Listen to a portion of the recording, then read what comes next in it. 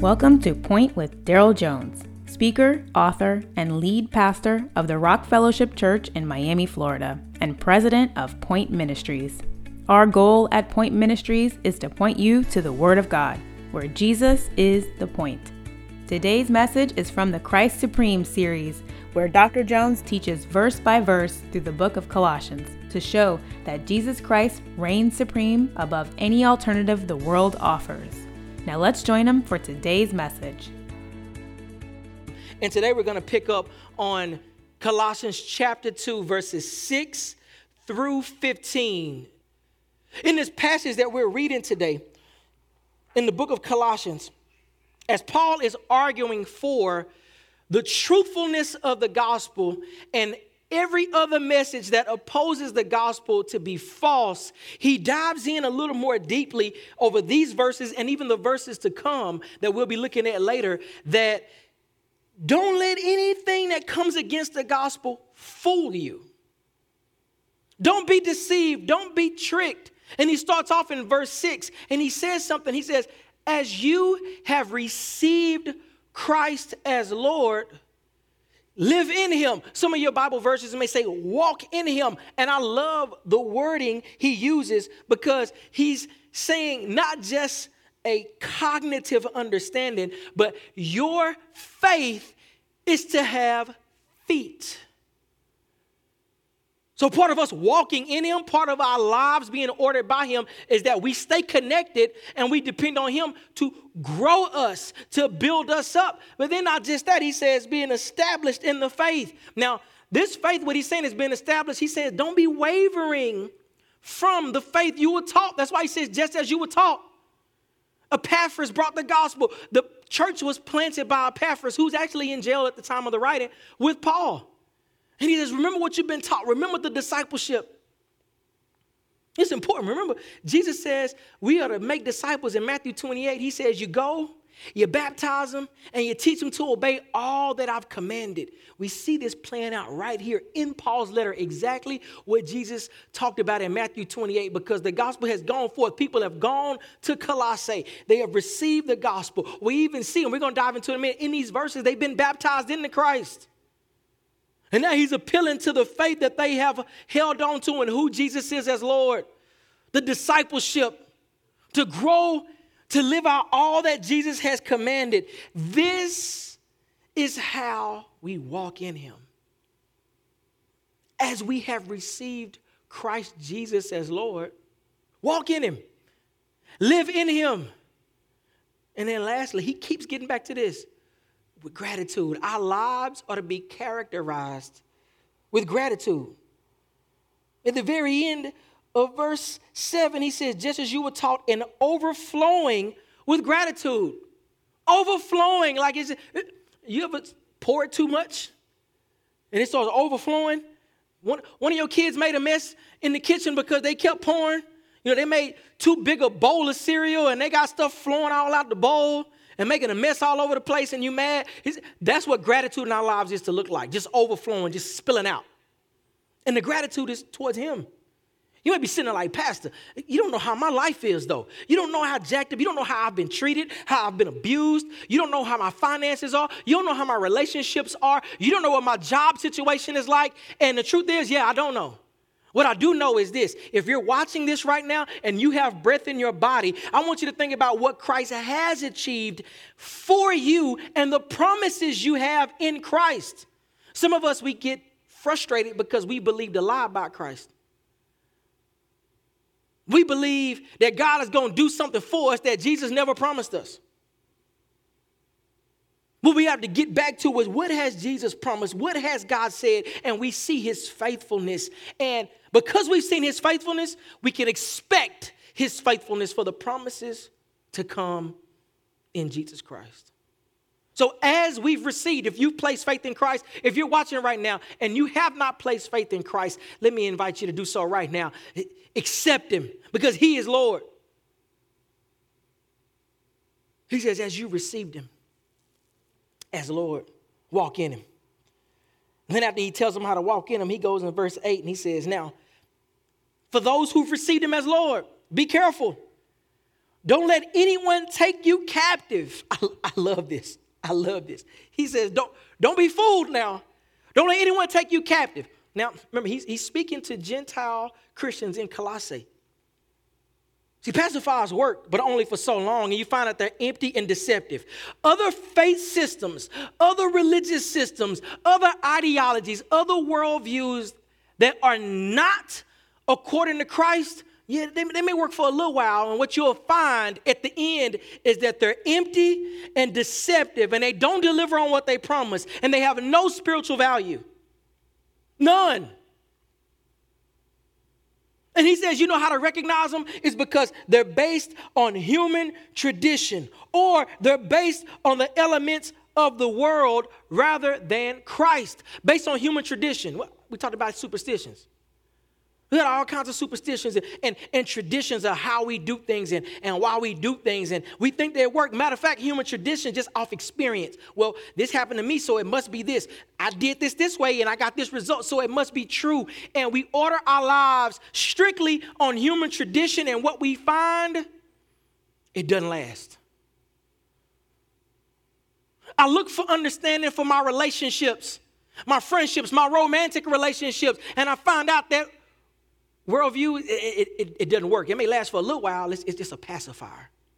It's empty and deceptive. It doesn't work. It's not true. So we think about just human reasoning. You know, some people, their whole lives is ordered under rationalism. You know what I found? And this can sound a little harsh, and I'm going to say it. This can sound harsh, and I want you to brace yourself. That's why I'm bracing you for it. But there's a popular theologian and an atheist philosopher, and they both said virtually the same thing. They said reason is like a prostitute. You can do whatever you want. Meaning, I can reason anything in my head and make it make sense and then do whatever I please. You can come up with premise after premise after premise that leads to a conclusion that may be totally evil, but it's logical. You know, it's logical. It's a solid, it's a valid argument. And yet it's totally evil. Rationalism is not, you don't find truth in rationalism. We make sense of the world through reason, but it's not the end all be all. Too much on pragmatism, just what work? Well, this worked for me, and it's pragmatic, and this is what I do, and it's like, no. Then he says the elements of the world. Now, you may, for my commentary readers, you may see sometimes there is debate trying to understand, is this elements of the world meaning creation and its ordering, or is it even dealing with spiritual realities?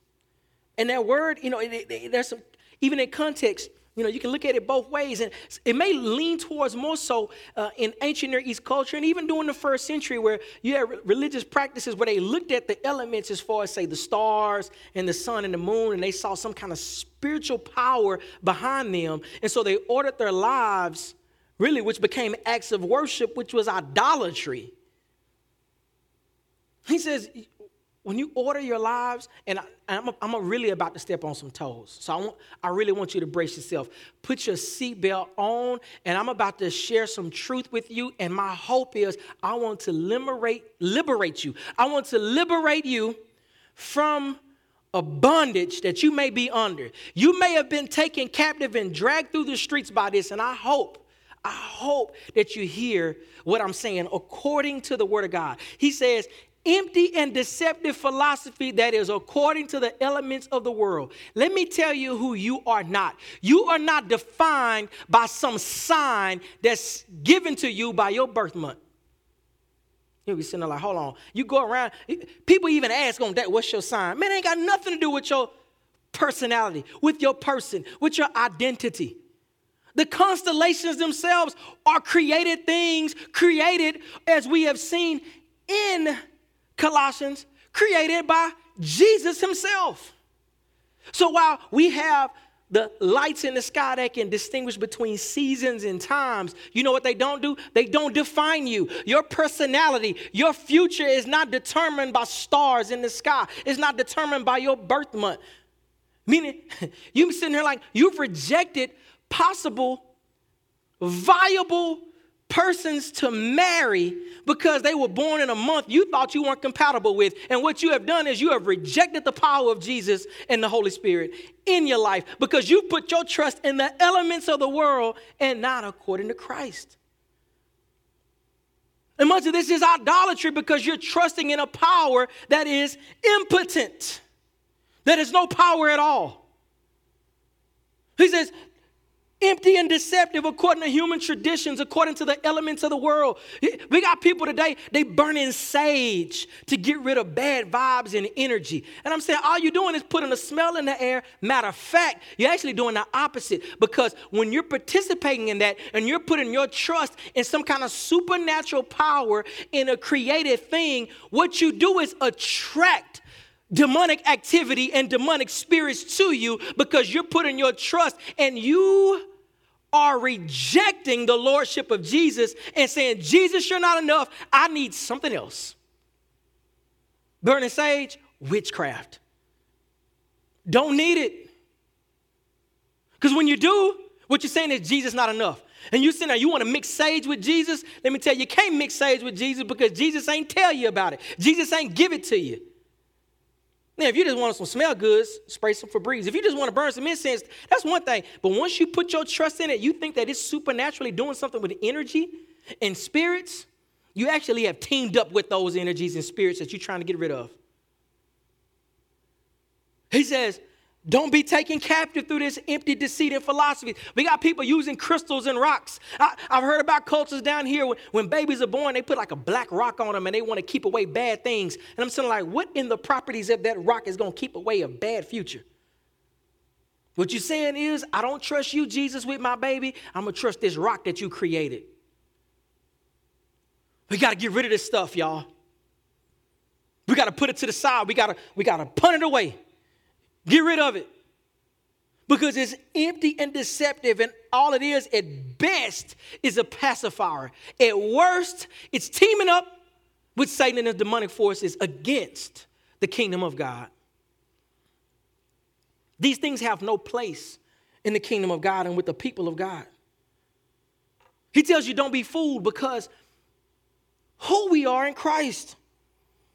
He says, don't be taken captive by these philosophies, these worldviews, these thought systems that are based on traditions of men and based on the elements of the world, rather than being based on Christ. Meaning any philosophy, any worldview, any ideology that we're going to align with, any theology, any of it, we do so that is in according to Christ, that is found and grounded in Christ Jesus himself. He says, don't be fooled. And who's he talking to? He says, you have been filled by him. Well, who is this we've been filled by? He says, we've been filled by Christ, meaning we have everything we need. We are full to the brim. Now, when he says filled with Christ, there's no room for anything else when you're full. You ever eaten too much when you full?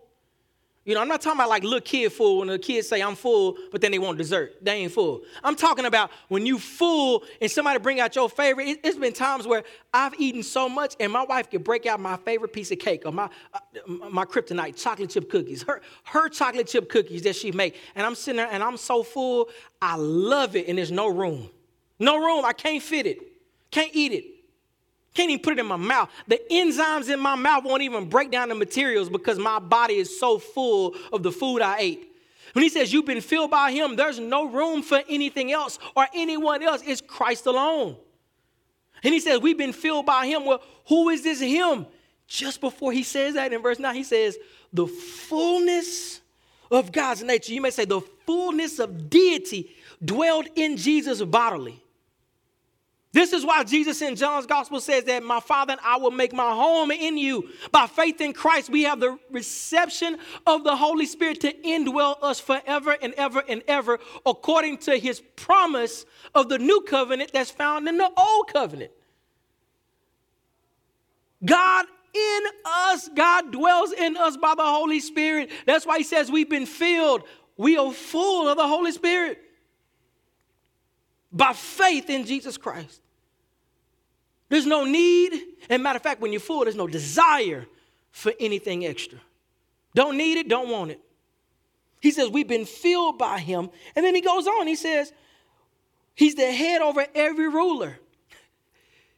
So any spiritual power, any God you want to bring up, Jesus is ruler over him. He's head over him. Any kind of spirit you want to bring up.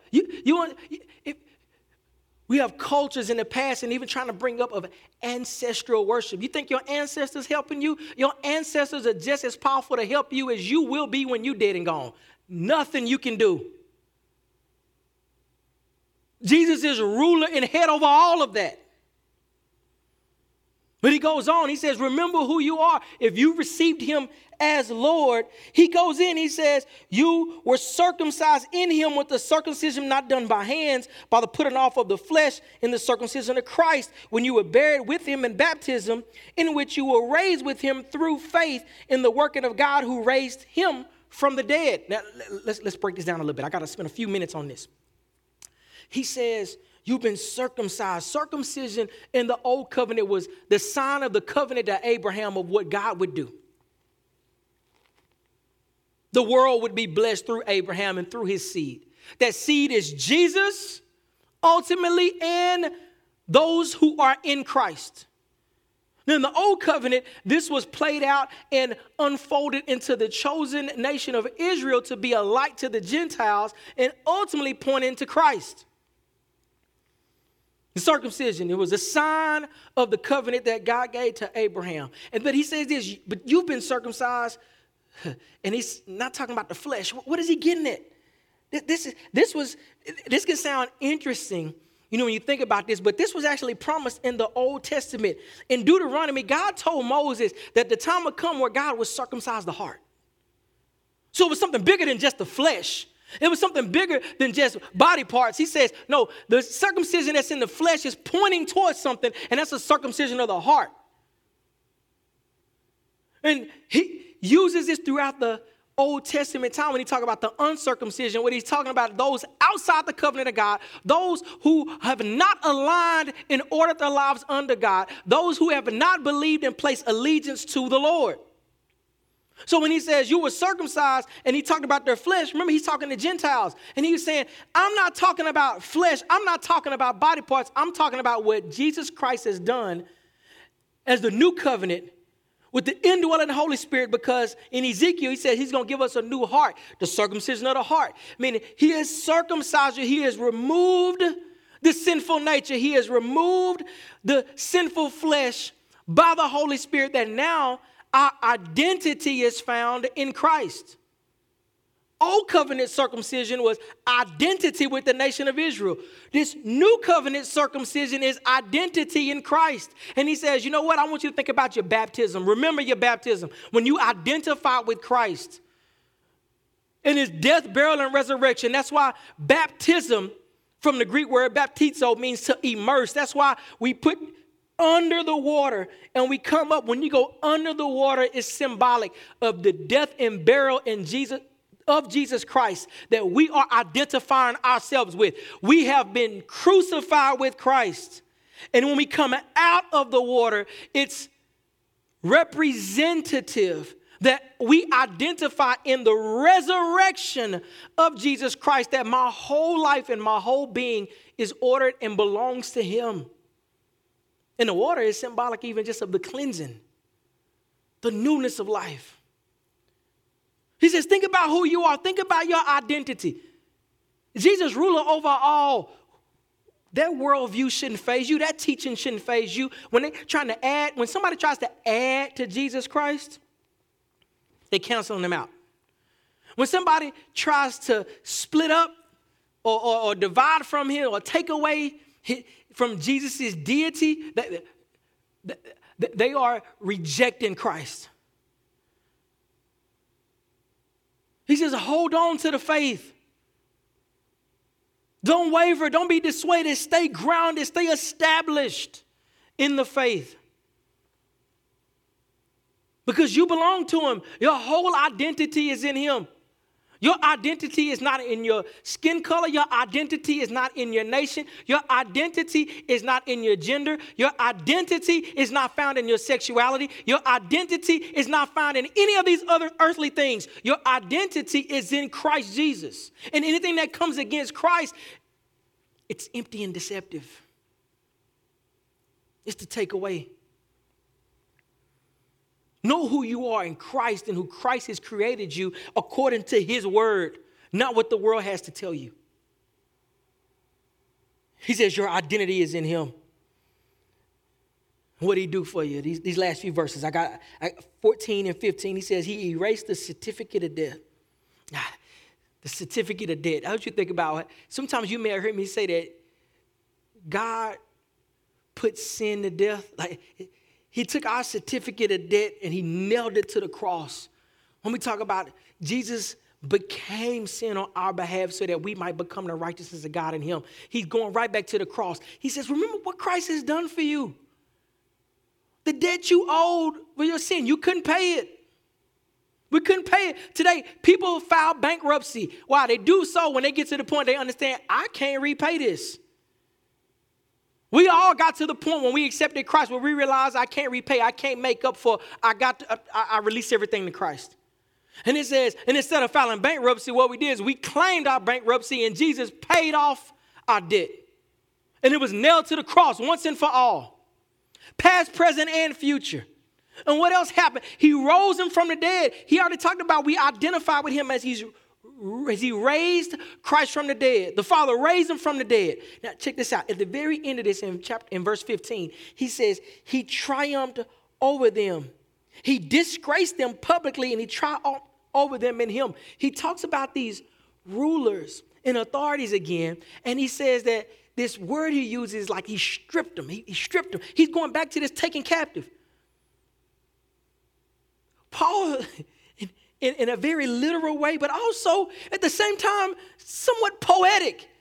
He's saying that what Jesus Christ did on the cross and in his resurrection is that he put Satan and all demonic forces on full display as now they have lost. They have been taken prisoner. They have been publicly disgraced. That's why when we look to the cross, it's not that we worship a cross. We look to the cross and we give thanks to God for what he has done. We worship on Sunday mornings because Jesus was raised on a Sunday morning, and we get up and we give glory to God because he has put all his enemies to shame in his victory over sin and death. You know, when we think about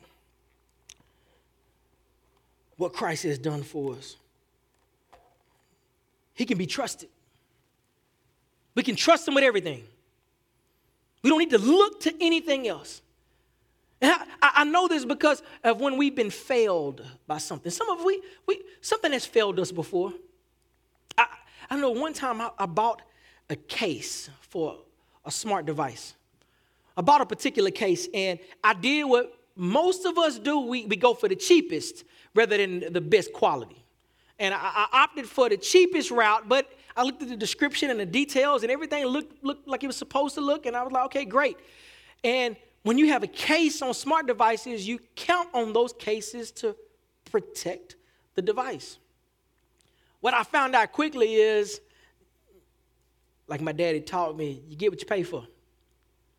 I bought this cheap case, and I counted on it to do what the best case would do, and I was brought to tears because what was supposed to be waterproof wasn't waterproof at all. Failed me. Cost me much more money. I put my trust and my hope in something that ultimately couldn't deliver. Be careful what you put your trust and your hope in. Be careful, and you got to ask the question, will it deliver? Is it true? Not preferences, not what I like, not because my mama taught me, not because my daddy taught me. No. Is it true? I'm going to encourage you. The Lord has given us the evidence. Historically, theologically, rationally, any other word you want to use, he's given us the evidence to show that he is true. Jesus is true. And we can put our full faith and trust in him. May we stay grounded. May we stay rooted. May we be established in the faith, knowing that we've been circumcised, not the circumcision of hand, not the circumcision of our flesh, but the spiritual circumcision of heart. The new covenant, indwelling the Holy Spirit in me. My whole identity is found in Jesus Christ. Everything that I am. And you know what? I've received him as Lord. I'm going to walk in him. I'm going to live in him. And I'm going to give him all the glory, honor, and praise. Thank you for listening to Point with Daryl Jones. This was just one part from the Christ Supreme series, where we learn Jesus Christ has no rival and that he reigns supreme. If this ministry has blessed you and you would like to partner with Point Ministries, please visit daryljones.org. That's DARYL Jones.org. Your financial generosity keeps us on the air, and we are grateful for your faithfulness. Also, if you would like to hear more from the Christ Supreme series, please visit daryljones.org. And remember, keep making Jesus the point.